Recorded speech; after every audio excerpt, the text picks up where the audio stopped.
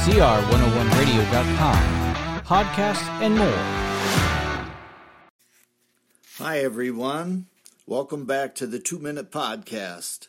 The March 21st admonition comes from Proverbs 5. May her breast satisfy you always.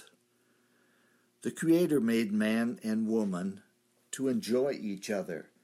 When the Scripture states that Adam knew Eve, we rightfully surmise that the first couple had sexual relations.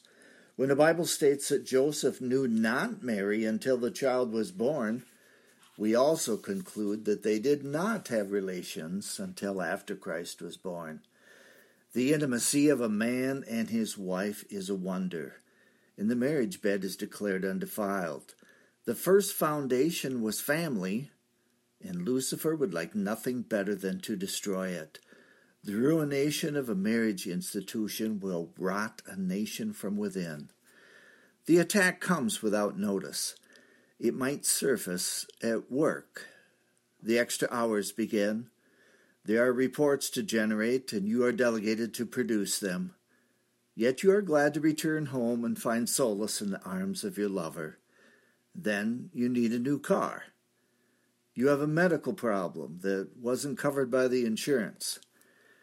Your wardrobe is tacky. The neighbors bought a boat. You need a boat. You can't financially make it, so the wife needs to find a job. You need 2 incomes. Then the kids come. The crying begins at night. Junior has a colic. Why is the formula so expensive? New shoes are needed. The neighbors bought a 4-wheeler. You need a 4-wheeler. And then another baby is born. You need a babysitter. The kids enter school. There is flag football. Then band lessons.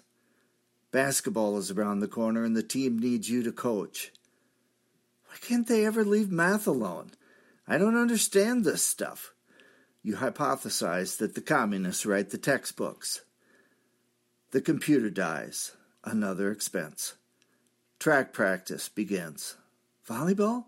Mom, can I go out for volleyball? Cross country or baseball?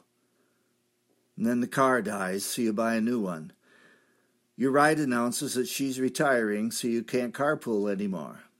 You buy another car. Bills, and more bills. The wife takes another job. The gifts you give at birthdays seem meaningless. You really don't know what your partner wants. You both resort to giving each other money. It's easier. Church attendance suffers, but the kids go to Sunday school.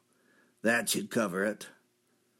Pills to get up, pills to go to sleep, energy drinks at work.